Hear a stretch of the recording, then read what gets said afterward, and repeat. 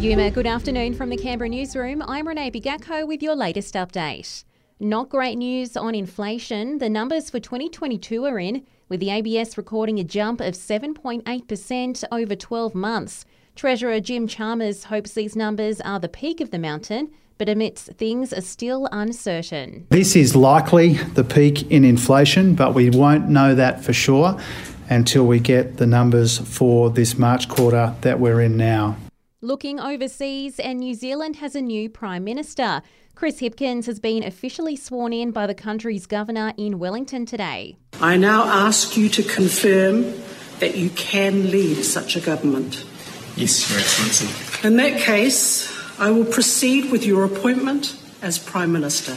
While outgoing leader Jacinda Ardern delivered her farewell speech overnight, saying she leaves with a greater love for her country than when she started. Stolen chainsaws allegedly used to illegally vandalise endangered trees have been seized by ACT police. It's after searches in Torrens and Greenway uncovered a range of items like gun parts, drugs, tools, ammunition and illegally obtained firewood. Charges are expected to be laid over the coming days.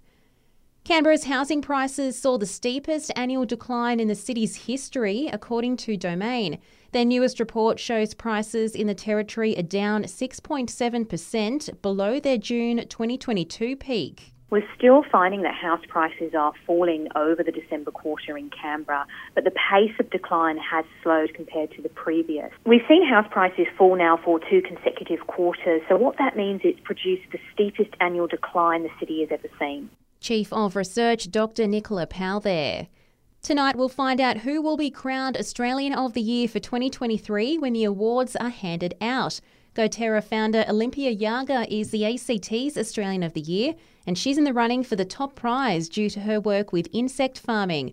She says the awards are a great recognition of the work by all the nominees. It's recognising that we are thinking about climate, but also trying, as Australians are best, trying to find practical and meaningful solutions to realise and resolve the problems.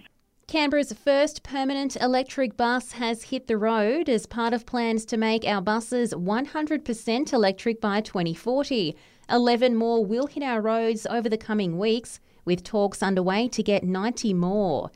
And a 16-metre model of Australia's largest dinosaur has been unveiled at the National Dinosaur Museum. Director Tom Capitani says it is one of only 3 in the country. Yeah, I got them specially made and arranged to send one up here for the museum. And it's been sitting here for about a month waiting for landscapers and concreters and everybody to come in to start doing their thing over the Christmas break, so it's quite a challenge. And that's the latest in news. I'll have another update for you right here later this afternoon.